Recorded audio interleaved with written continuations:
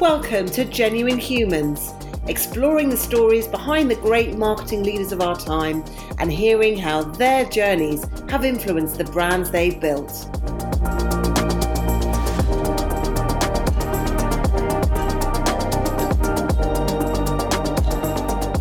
Brought to you by The Social Element, here are our hosts, Tamara Littleton, CEO and founder, and Wendy Christie, Chief People Officer. Welcome back to our podcast, and hello to my lovely co-host, Wendy. Wendy, how are you doing? How's your week going? Really good week so far, especially today. And you'll know this because you were there as well. We've just come out of a really inspiring conference. I was a bit worried because it was all day and it was on Zoom. And I thought, we're just going to feel a bit flat at the end of it. But it was so good. So, and really looking forward to chatting with Sam. Yeah, absolutely. No, I completely agree. It was the Rise conference, which if you haven't been to, I thoroughly recommend that you go to it next year. The annual conference from Creative Equals, all about diversity, inclusion, creative leadership, and oh my God, just so much food for thought. But actually, food and inspiring. That's a kind of nice little segue to our guest today, because we are joined by Sam Dolan, who is the head of marketing at Aunt Bessie's. Welcome, Sam. Hey, how are you both doing? Great, thank you. Really good, thank you. How are you? I'm good, thank you. The sun is shining. It's a good week. Not so good for roast dinners, though. Maybe I shouldn't be quite so joyous about the sunshine. Well, everyone knows, I'm sure everyone knows the Aunt Bessie's brand, but Sam, can you explain your role a bit more and how it fits into the wider group as well?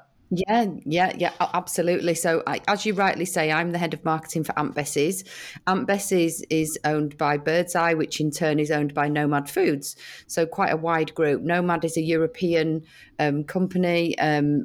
There's other brands in Europe that you'll have heard of, Findus, maybe Igloo, not so much, but they've got quite a wide portfolio. My role as head of marketing at Aunt Bessie's is to really manage just the Aunt Bessie's brand. I've got a little team of 4. They've all been with me since before we were bought by Birdseye, so there's lots of kind of knowledge and expertise there. So yeah, that's me. I think I'm going to steal a quote from a lady that works in customer services who has done for about 30 years, who said, "If you cut me, there'd be batter in my veins," and I reckon that's true for me as well. Fantastic. You're definitely a brand advocate. Absolutely. More about that later, I think. Okay. Well, let's go backwards before we go into sort of the branding.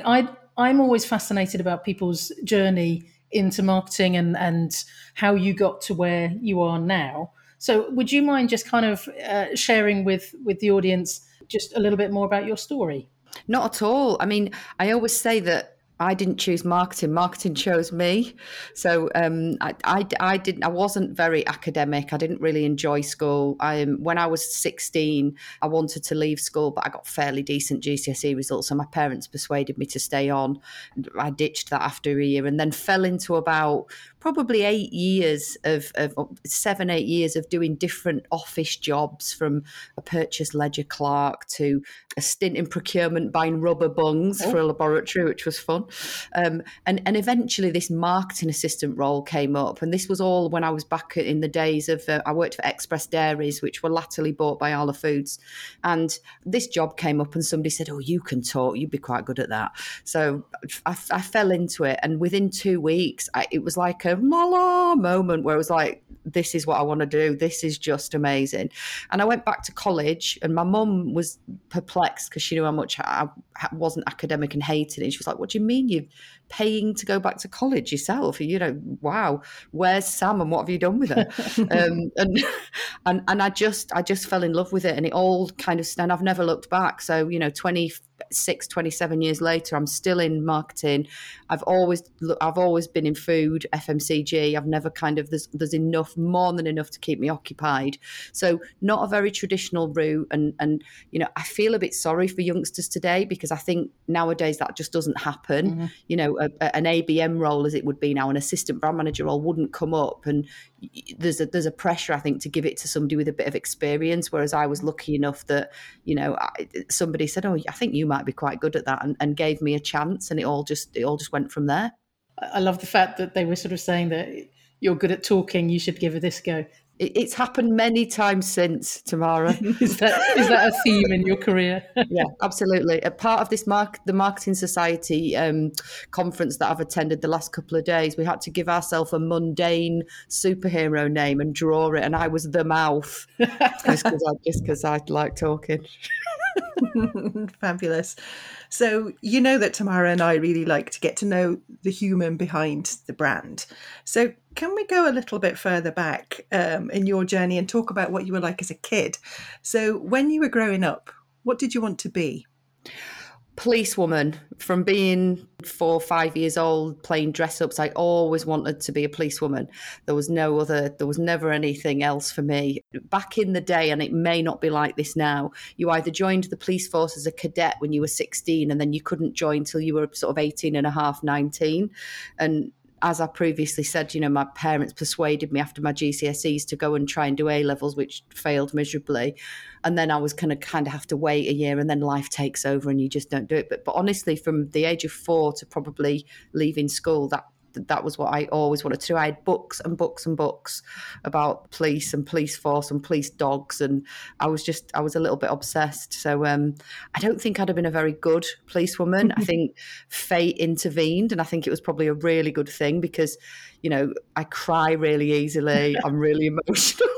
I think the minute somebody, a thief said boo to me, I'd have been running off down the street. So I'm not sure I'd have been built for it. So probably not a bad thing. But yeah, my sister-in-law's sister is a police officer. She's quite senior now, but she tells some absolute in Bradford as well, which is, in parts can be fairly shady. And she tells some horrific stories. And I just think, oh, thank the Lord I didn't choose that. Life could have been very different. And is there any advice that you would give to your teenage self now? Absolutely. I suppose linked into what I just said, I would say, make what you love what you do. So one of the speakers at the Marketing Society was a guy called Jeremy Connell-Waite, and he works for IBM. And the talk he was giving was about the art of storytelling, but he kind of digressed a little bit into something called Ikigai. Have you ever heard of Ikigai? No. So Ikigai is a Japanese concept of belonging, and it was created in a small island somewhere in Japan. And basically you write 4 circles on a page, and in the 4 circles you write in one you write what you love, in one you write what the world needs, in one you write what you're good at, and in one you write what you're paid to do. And the concept is, if you can get them all to overlap, that's nirvana. Right. So I think the thing for me is that, as a teenager, I felt quite a lot of pressure to just get a good job. The amount of people that would say to you, oh, if you don't do this at school, you won't get a good job. And actually, I'd say to my young self, focus on what you love and find a job that fits that rather than the other way around. So that I mean, there's all the other stuff as well. I've got a 15-year-old who, I constantly say to him, mate, you need to get a job, leave home now while you still know everything. Yeah. So there's all that kind of stuff as well. But yeah, I think I'd say make what you do what you love, or vice versa. The last time we spoke, you mentioned that you mentor young people. I imagine that must be very rewarding for you as well as a mentee. So what do you get out of that? Do you know, I only wish I had more time to do it. A couple of them came around purely by accident, that they'd applied for roles within my team and didn't get them, but I saw something in them and thought, actually, no, I'm gonna try and help. I mean, what I get out of it is kind of just that proud mum moment that you're helping someone, and it's so difficult to break into marketing now. We talked about it a little bit before, what happened to me 26, 27 years ago, those things don't happen now. So for those guys, hopefully to be able to put on their CV that a head of marketing is mentoring them, and that, and give them real life experiences that they can talk about, and, and educate them, and almost put a little bit of my experience in their head without them doing it. Because that's what everyone says, right?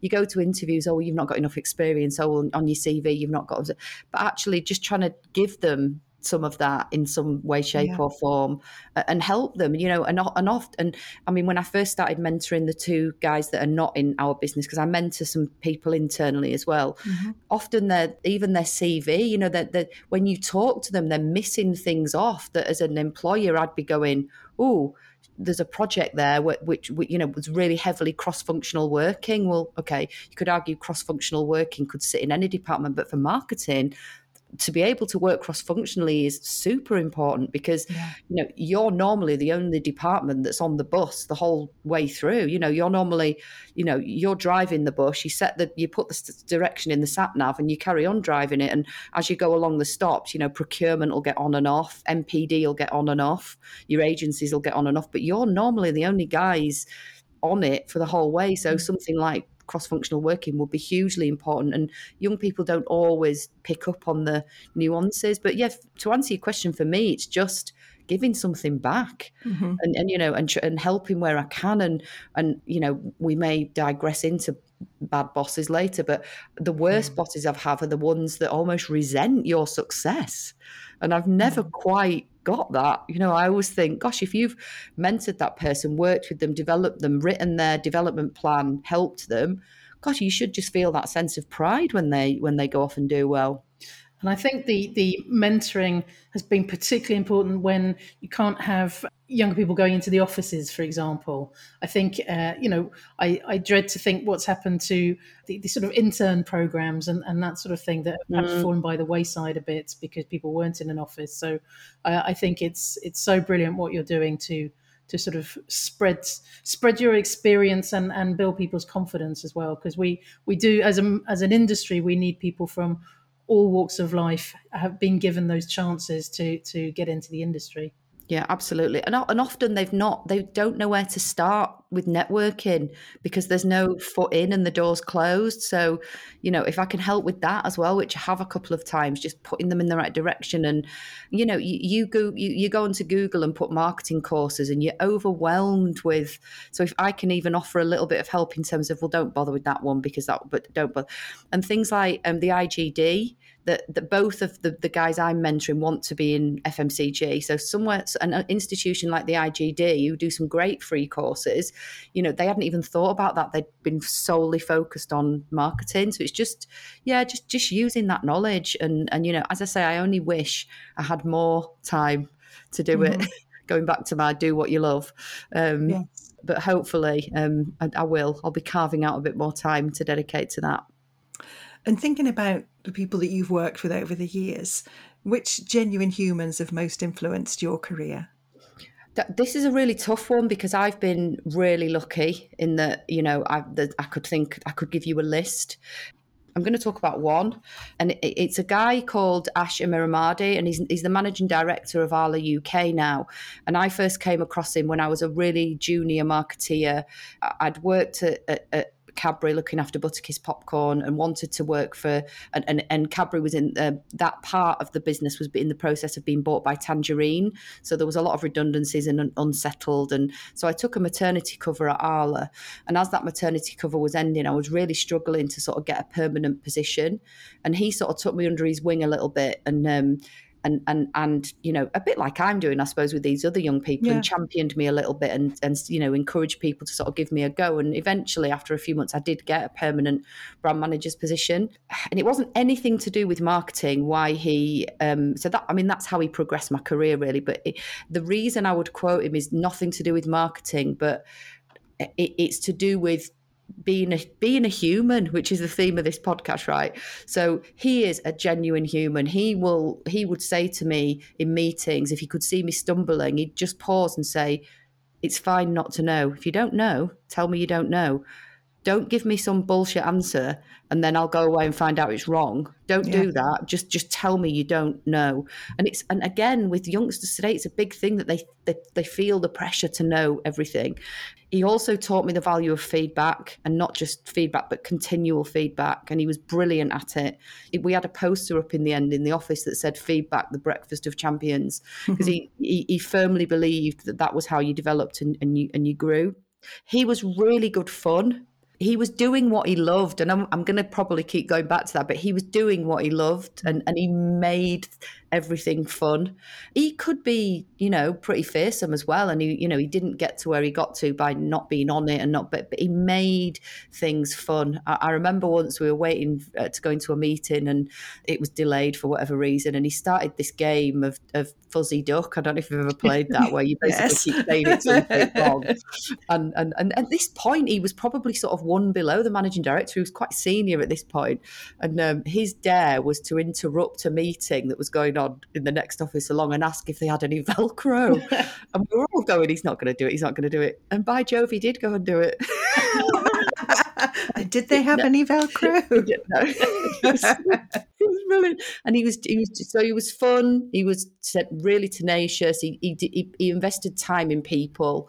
He gave you great stories and things in his own experience and passed it on. And I keep in touch with him to this day. And I've not worked at Arla for must be probably 6-7 years now, but I still ring him and I will still sort of ask him for advice. And I'd call him out. I mean, as I say, I've been really lucky. Even my boss now, Sarah, is great. She's really, her values are solid. And I think, number one thing in a boss, if they've got solid values, everything's going to spiral from there. If they've got solid values and they're good people, you can't go far wrong. But no, I've been lucky. I've been really lucky. Wonderful. Would you say that you've had a worse job? And you don't have to name names if you don't want to. I've never had a bad job, but I've had a couple of bad bosses. Right. And I think that's a thing. I really do. I think often when you look at in black and white, a job on paper, you think, oh, this is great. But your enjoyment of that job and how you're developing it is so determined by your leader. And I purposely say leader, not manager. I think it's so determined by that can make it or break it. There's quite a famous quote, isn't there, that people leave managers, not companies or something. Yes. And I think it's the same. I think people leave their bosses, managers, not jobs. Because often it's not the job. Okay, you may have outgrown that role and you need a bigger one and there's not one available, but that's not liking it. That's just outgrowing it. I think leader and manager are two very, very different things. And I think the bad bosses I've had have been managers, not leaders. And that's a firm difference.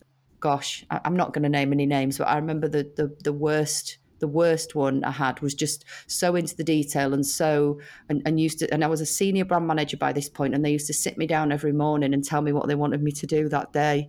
That they were so controlling and they just couldn't see how that was affecting me. And I guess the advice I would give in that situation is just tell them how you're feeling, tell them how that makes you feel, because they can't argue with that, right? Yeah. If you say to me, what you've just said has upset me, I can't go, it hasn't, because it's your feelings and it has upset you. So you have to deal with it. You have to put it out there. So I give that advice quite a lot, actually. If people come to me and say, I'm struggling a bit with this person, or just get it out there. Just tell them how you feel. Again, this guy, it might have been Jeremy, it might have been a different speaker, but something else I'm passionate about. He was talking about, the whole work persona, personal persona. Absolute rubbish. Hashtag just be you 24/7. It's not a thing and it shouldn't be a thing. And again, I read a book once was about what do you want to be remembered for, your epitaph or your CV?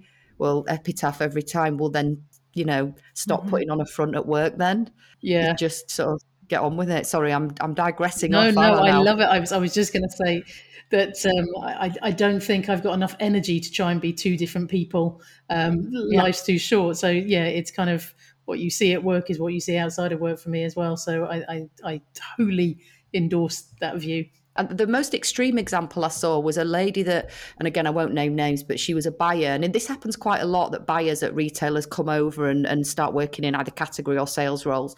And this lady quite some years ago was a buyer, and she was the most ferocious buyer, and nobody ever wanted to go, she was really quite rude. And then she came over to work in a role at the company I was at the time, and it was like, oh my God, this woman's really nice. And it was just like, what have you been doing to me for the last 3 years? You're actually really nice. What have you been? And it was, she felt the pressure in that role to be stern and to be, but you just don't get anywhere with, I would hate to think anyone was frightened of me. Yeah. That just would not turn me on. No. I'm sure it does for some people, but that would really upset me if I thought someone was frightened of me and dreaded I'm sure there are people that go, oh, I've got a meeting with so and so now, and I know they're a bit frightened of me, but not me. You're just not going to get the best out of people. No, completely. So Sam, you've mentioned obviously a couple of brands there: Cadbury's Butterkist popcorn, Arla, and obviously the fabulous Aunt Bessie's. Now, looking back, what have you been most proud of so far?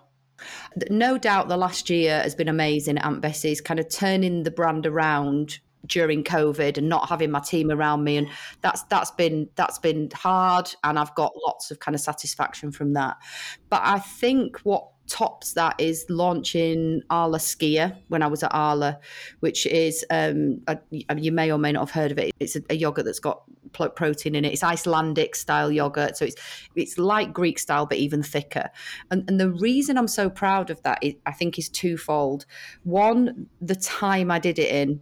So I came back from maternity leave sort of April, May time, and was doing a few projects, and then sort of August came around and my boss said to me, we want to get into, because Arla at this point weren't in yogurt at all. We were in every other category in dairy, but not yogurt. And my boss turned around and said, we want to launch some yogurts. There's a couple of SKUs that already exist in the Netherlands and Denmark, but and we want to do it in April. And it's August at this point. And I'm like, right, what's the budget? 5 million quid, make a TV ad, do. Okay, this is getting even worse. I've not even got to. So the time we turned it around in was phenomenal. The other reason I'm really proud of it, and I'll come on in a minute to talk about it was successful and why, but the other big thing was everybody thought it would fail. Arla had tried several times to get into yogurt, and Muller and Danone had always managed to kind of kill it off within the first 3 or 4 months of. So imagine the pressure of internally everybody going, it's not going to work, it's not going to work, it's not going to work. And you've got 6 months to do it, and it was tough. It was really, really, really tough. And we talk, don't we, about sort of begrudging agreement, and that's absolutely where this project was. It was everybody knew it was the right thing to do, and in meetings everyone was nodding at me, and then they were all going out the room and going, well, she's off her head, this is never going to work. So 2 reasons I am most proud of it is the time length I had to do it in, and as I say, that everybody was very skeptical internally. Luckily, it was a flaming success. It was brilliant, and retailers supported us, and we grew the yogurt category. 30% of the shoppers that bought Arla Skyr weren't buying yogurt at all, so it brought a new shopper in. It just went from strength to strength to strength. And Arla have got lots of other products in yogurt now. Arla Protein, I think they've got some reduced sugar stuff.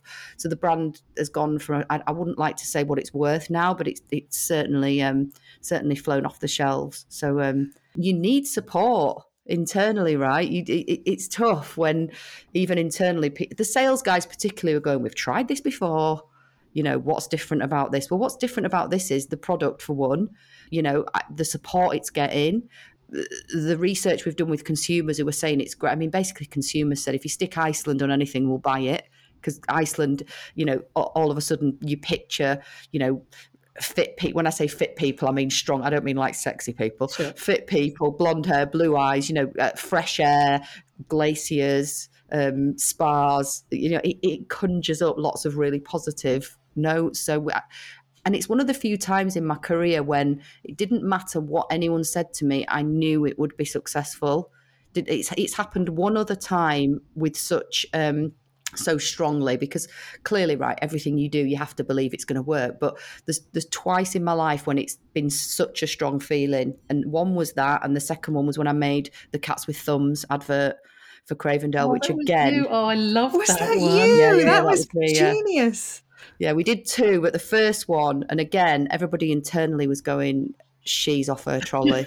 This is not a thing. And then I remember a particular guy in sales just kept going, I don't get it. I just don't get it. It's not gonna. And then it won advert of the year. There used to be a program, didn't there, between Christmas and New Year, and it counted down the adverts, and it won advert of the year. And he rang me, in fairness to him, and went, I was wrong. It's brilliant.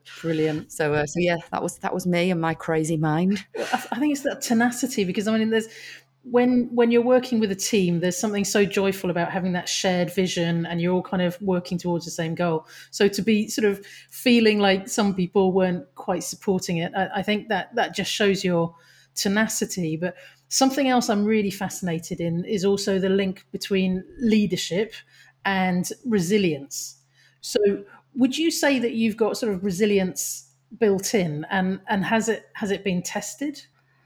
Yeah, I mean, it's tested often. I mean, I think, linking back again to something we were saying before, I think if you let your resilience fail, you become a manager, not a leader.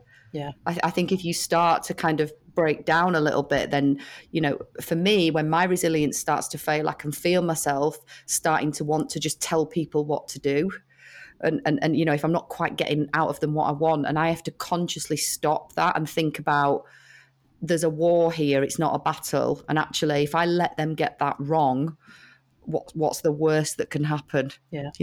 No one's dying. We're selling chips and Yorkshire puddings. They will probably learn more from doing it wrong than me stopping them in their tracks and going, hang on a minute, that's not quite right, and them resenting me for it. So I think for me, resilience in leadership is about having a style. When I say sticking to it, I think I've got several styles. I get all my energy from people, and I think, I'm very good at adapting to what that person needs. And there's always going to be people that want you to say, just do this, just do this, just do this, and that gets the best out of them. There's always going to be people that just want you to set the direction and go away. There's going to be people that want a weekly check-in, a bi-weekly check-in. There's going to be people that their competencies are great, but their behaviours maybe not so much, and vice versa. So for me, I check myself on resilience as a leader quite often, because when everybody gets in the grip, as Myers-Briggs would call it, that's when it can start to fail, and that's when you can switch into manager mode. And you know what? Sometimes that's fine. Sometimes what people need is a manager, at that time. But I try not to go there, particularly with my sort of senior brand managers. I try not to do that. I'm not saying I always succeed, but I try really hard not to. And you've mentioned a couple of times about being passionate about the brands. And I know I've sort of spoken on this podcast about how at the Social Element, we get a little bit overexcited about our clients. And I've got a tendency to go out and buy loads of things, which gets quite expensive when you're working with car companies and exercise bikes as well. But tell me about that passion, because, do you think that it's only possible to work with a brand if you're passionate about it, for example? I do. I absolutely believe that. And I'm sure it's a contentious opinion, but again, it goes back to do what you love, right? If you can't love that brand and you're not a consumer of that brand, and again, I'd quote, the Golden Circle, which is about people care more about why you do something than what you do. Yeah. Like as a marketeer. Now, how can you put that passion and belief into the why if you're not passionate about what it is you're trying to sell? And another great quote I always think is the one that says, don't try and sell people what you think they need. Talk to them about joint beliefs, and the rest will come. And again, that whole, we're talking about values here, right? Yeah. That's what it boils down to, is values. And I honestly think if you're not passionate about, I did a stint when I worked at Arla for about a year on Castello cheese, which is a blue cheese. I don't like cheese. I like cheese, but I don't like blue cheese. I don't eat blue cheese. It was the worst year of my life because I just couldn't put anything of me into it. It was very functional, and I was fine sorting the promotional plan out and going through the motions of the 4 Ps, and that was great. But I didn't give it the energy it needed because I wasn't passionate about it. It's funny we should be talking about this because I've just had my house redecorated, and I've discovered these things called command strips. I don't know if you're familiar with them. Oh no, what's that? Oh my God, they are the best invention ever. So I've just paid a fortune to get my house completely decorated, and I didn't want to start putting nails in for pictures and ruin, and I'm not very good at DIY. So command strips are, and they come in all shapes and sizes, but basically it's a strip with a sticky on the back with a little tab, and it's 2 pieces that Velcro together, and you stick it on your wall, you stick your picture up, and then if it's not quite in the right place, you pull the little tab and it comes away kind of completely. Oh, wow. Doesn't ruin your paintwork, doesn't anything. So we had a marketing leadership team meeting this morning, and somebody noticed, the listeners won't be able to see this, but somebody noticed some new decoration behind me, and I went off onto this rant about command strips. And somebody went, "Oh my God, you should work for them." But it is that thing. I genuinely don't think I could go and work for, and it's a luxury at my time of my career, right? I get that youngsters don't always have the luxury to go, oh, I don't eat, I'm going to probably offend someone that don't eat bacon, so I'm not going to go and work for the Danish Bacon Board. But I think you will never give it your all. You just won't give it your all. I think marketing these days is about that belief system.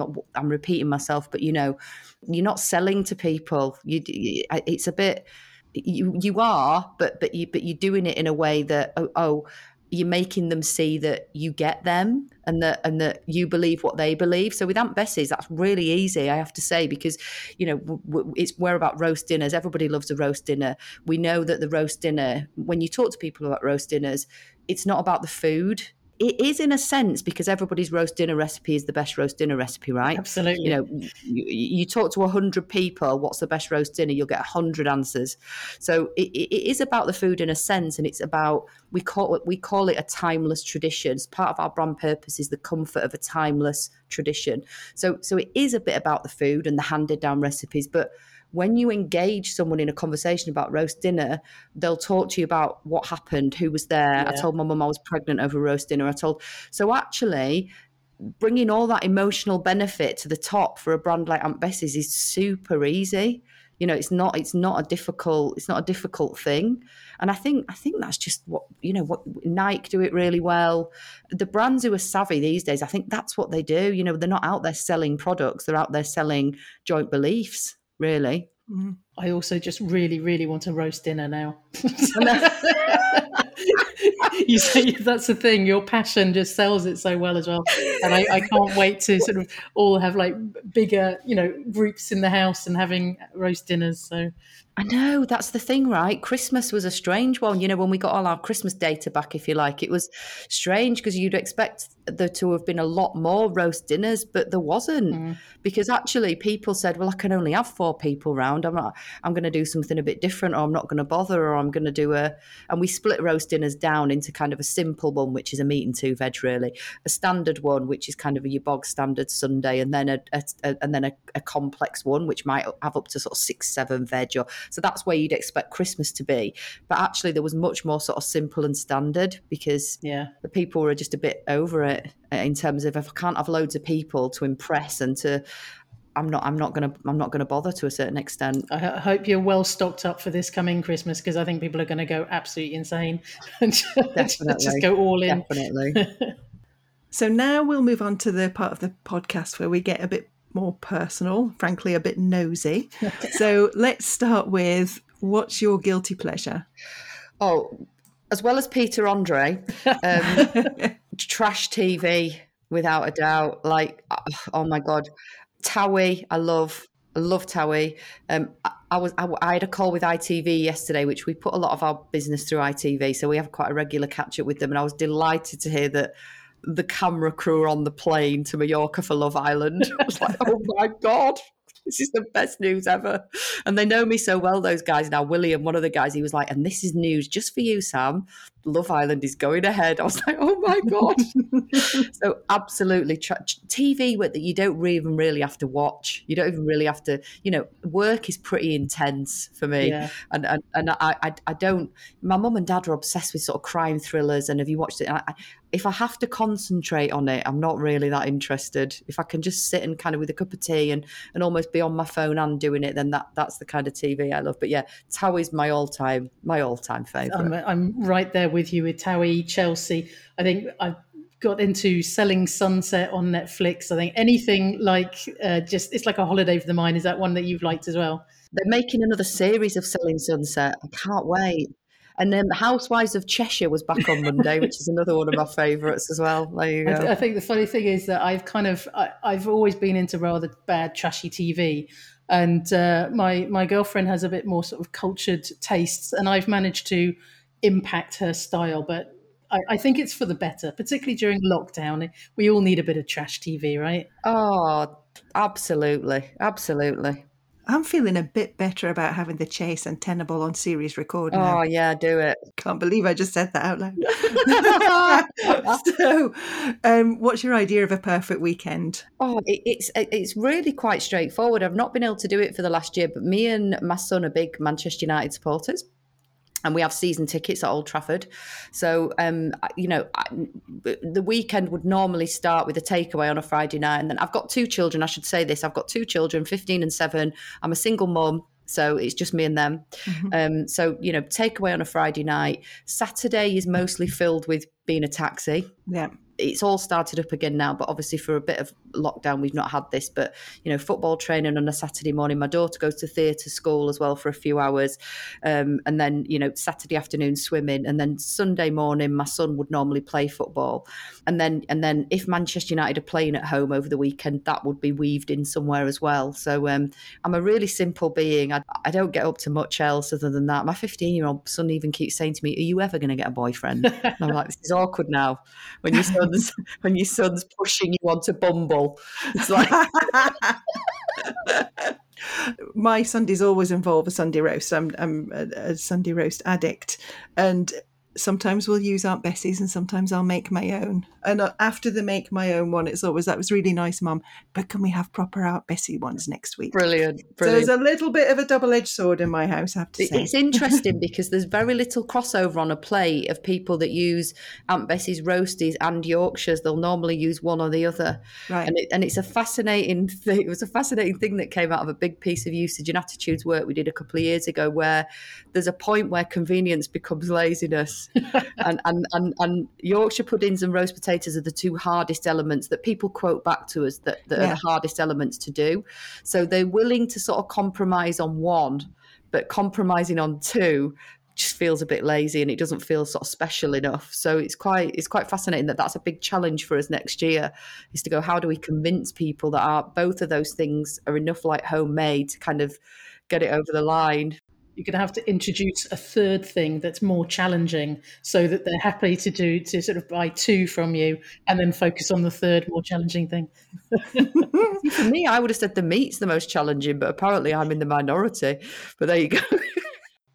Obviously, the last 15 months have been incredibly difficult and challenging for so many people. But what's motivated you during lockdown? Without turning into Debbie Downer mode, I found it extremely tough, and it's definitely affected my mental health. I've never suffered from anxiety I'm 48. I've never suffered from anxiety my whole life. And yet I've found myself getting anxious about certain things. Slight digression, ridiculous story. I had a new sofa delivered in lockdown back end of, it might have been just into the new year actually. And I found myself at midnight that night measuring and remeasuring all my door frames, panicking about whether this sofa was going to get through my door. And yet, rewind 2 years ago, the guys would have turned up with the sofa and I wouldn't have even thought about it. I would have been like, it don't fit. Oh, help. But and it's a silly example, but there's been a lot of things like that have sort of got into my head. I think not having a commute hasn't helped me. I think so. I've tried to do things like, get out of the house for half an hour in the morning and before I go and pick the kids up on an evening to sort of just switch off work mode back into mum mode, sort of the way I used to use the commute. So, and I get all my energy from people. I'm a real people person. I'm a massive extrovert, as I'm sure you've probably realised by now. So, I will wander around the office and there'll be a problem in my head and I'll talk to a few people about it. And by the time I've done walk the floor, as my team call it, people come over and say, "Where's Sam? She's walking the floor." So by the time I've done that, I'll have solved it, and I've probably solved it on my own, but getting it out there is so I've let things build up because I've not had a kind of way to get them out. So I've struggled. I've absolutely struggled. And we won't be going back into an office part-time at least till at least the end of June. They're going to think about kind of staggering us back in then, so got to stay strong. But I think my team have kept me motivated because I've got a responsibility for them and they've struggled as well. We have half an hour every day, first thing in the morning, where we don't even talk about work. We just get on and we have a chat and who's done this and what was the football last night and what. But they've kept me motivated in the sense that I'm responsible for them. And if they're suffering, I'm suffering, and I want to be there for them and help them. But I'm not going to lie, it's been really hard, because it's particularly in the first lockdown, and you guys probably found this when you were completely alone. I've been really lucky that since the second lockdown, I've been able to stay in a bubble with my parents because I'm a single parent. But in the first one, I couldn't. And, there was no other adults in the house, just me. And I was I was literally rocking in the corner by about week 3. Yeah. It was really, really hard. But then the kids felt it as well. They couldn't see their friends. They couldn't go to school. So it was hard. But, you know, thinking about others before myself has definitely kept me motivated. And it's so important to talk about it as well, because I think something that Wendy and I were picking up from the conference today is this talk about post-traumatic stress disorder that we're going to have as a result of going through this. That yes, some people have managed it in different ways, but for a lot of people it has just been so tough. But by talking about it and knowing that you're not alone, and that it's okay to sort of have some anxiety about stuff that you didn't used to have anxiety about, I think it has led to perhaps more conversations about mental wellness, which has got to be good for the industry, definitely, but I think just for society as well. I 1,000%, and shout out to Birdseye here. They've recognised it from day one, and there's lots of things. It's Mental Health Wellness Week this week, and there's things going on every day. There's a wonderful lady called Emma Tomes that you should look up on LinkedIn who's been doing talks for us, and you're not allowed to do them like this. You have to do them as a walk and talk. So, you know, the things like that. There's a really good app actually called Talk It Out, that a guy called Chris Barris-Brown invented, I think. Maybe I'm crediting him for something he didn't invent, and maybe he just told me about it. But again, it kind of helps you get out and about, and I'm a big fan of that. I think, you know, fresh air gives me energy. Yeah. If I go out for a little walk at lunchtime, you know, there's an hour and a half slot over our diaries from 12 till 1:30, and you are not allowed to put meetings in over that hour and a half to really kind of, and you know, they're not saying don't work, they're just saying that, you know, I mean, I tend to use it to go out for a walk, but a lot of people use it to actually do some work, because for the rest of the hours of the day they're doing this, you know, they're sat in front of their video kind of chatting and doing meetings, you know. And I miss the gossip. I miss a bit of office gossip. You know, it's like, it's just, I mean, we were laughing actually this morning in the team session, saying that first day that we're all back in the office, we can write that day off, because nobody, you know, productivity is going to go down by about 70%, I think, in the first 3 weeks, because the amount of stuff you get done at home is ridiculous, and that's not going to happen, I don't think, when we're back in an office. You're going to have to schedule hugging time as well. Yes. Oh, I can't wait. See, I'm so tactile as well. I can't wait for a hug. Cannot wait. Definitely. Now, shifting gear, what's one of the most adventurous things you've ever done? I've really, really, really struggled with this because I'm so boring. I'm just not very adventurous. I thought about, and it's going to sound so lame when I say it out loud, but I went on holiday when I was about 18 to Corfu and didn't come back for the whole summer. That's adventurous. I've never done that. I loved it so much, and a couple of lads who I was friends with were out there working. That's why we went there to see them. And I just rang my mum a week in. I was like, "Yeah, I'm not coming home. I'm going." And I was working at the time. I was working for Gola, the sportswear people. Like, do you want to ring my boss and just tell him I'm not coming back, Mum? Like adventurousness is not just about jumping out of airplanes. True. I'm quite good at getting out of my comfort zone every day. Another thing, going back to when we were talking about Asha Miramadi right at the beginning, he used to say to me, do something every day that feels a bit uncomfortable, even if it's just parking in a different car parking place, you know. And every day I do try and do that, and it'll be a mundane thing, you know. It won't be anything. I'm not going to clean my teeth today, you know. Silly things I try and do just to kind of shake it up and keep it a bit real. Well, I think cumulatively that probably adds up to being really adventurous. Brilliant. I'll take it. So if we could gift you an extra hour every day, what would you do with it? I spend it with my kids without an absolute doubt. That's really easy. I just don't. I mean, my 15-year-old obviously doesn't want to spend any time with me, but the little one, my 7-year-old, and because their dad's not around, he works abroad as well, so they only see him every 3 or 4 months. So I'm mum and dad.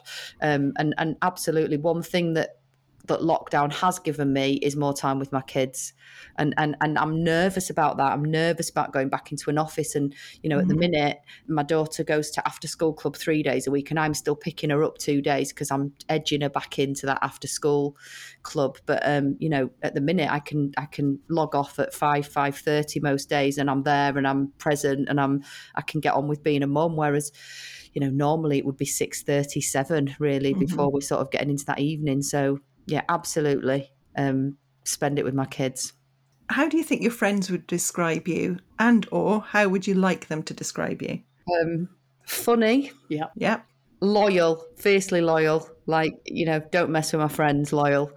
Inconsistent, I think they would say. And when I say that, what I mean is I am that friend that I might speak to you every week for a month and then I might not see you for 6 months.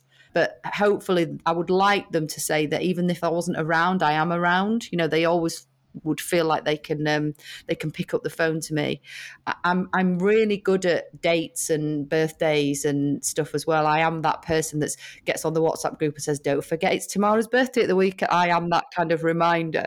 And in fact, I missed a friend's anniversary at Easter, and she put on Facebook, my 2 years married, whatever, and I was mortified because I'd forgotten. And I put on the post, oh my God, I can't believe I've forgotten this. And I immediately went on Moonpig and order a card. And I got about 16 texts from my friends going, are you okay? No, seriously, are you okay? You never miss this stuff. I really, are you okay? And I was okay. I just missed it. But yeah. And if you weren't doing the job that you're doing now, what else would you be doing? Something in sport. I love sport. I mean, I've said to you that I'm a big football fan. I've always been a big football fan. I used to run a football team when I was in my early 20s. Oh, wow. I ran a kids football team for about quite a long time, actually. I think I probably started doing it when I was about 19 and they were under 7s then. And I took them right up to under 16. So I did it for quite a long time. There was that moment where you were out in a bar and 2 of them were at the bar going, Miss, do you want a drink? That was the point where I was like... I think I'm over this now. I think I should stop this now. So football's always been a big passion, but just sport in general. If there's any sport on, I'll watch it. Although I had Sky Sports News on this morning, there was the pool World Championships, and I was drawing the line there. I wasn't that down with that, but definitely something in sport. And it would be sort of more on the office side, like sponsorship. Or I was always good at sport as a kid. I played netball and hockey and all the traditional things that girls did. It's not the same now, is it? Girls can do girl power now. Girls can do anything now, which I'm absolutely thrilled about. But, when I was at school, it was, do you want to do hockey or netball? Football and rugby aren't an option. So that's what I did. But yeah, definitely something in sport. Maybe it's on my bucket list. Yeah. Maybe my bucket list would be working in sport. I do keep an eye out on LinkedIn. Let's hope my boss doesn't listen to this.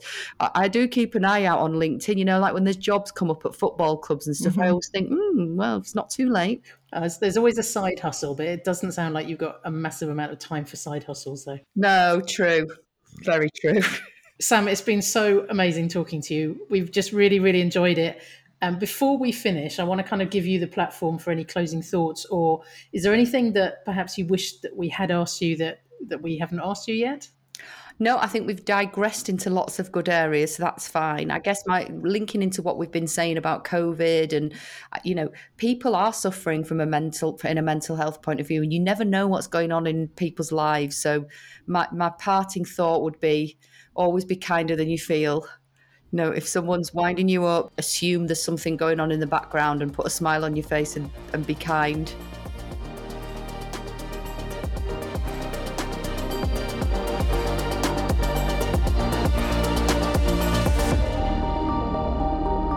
You've been listening to Genuine Humans, brought to you by The Social Element.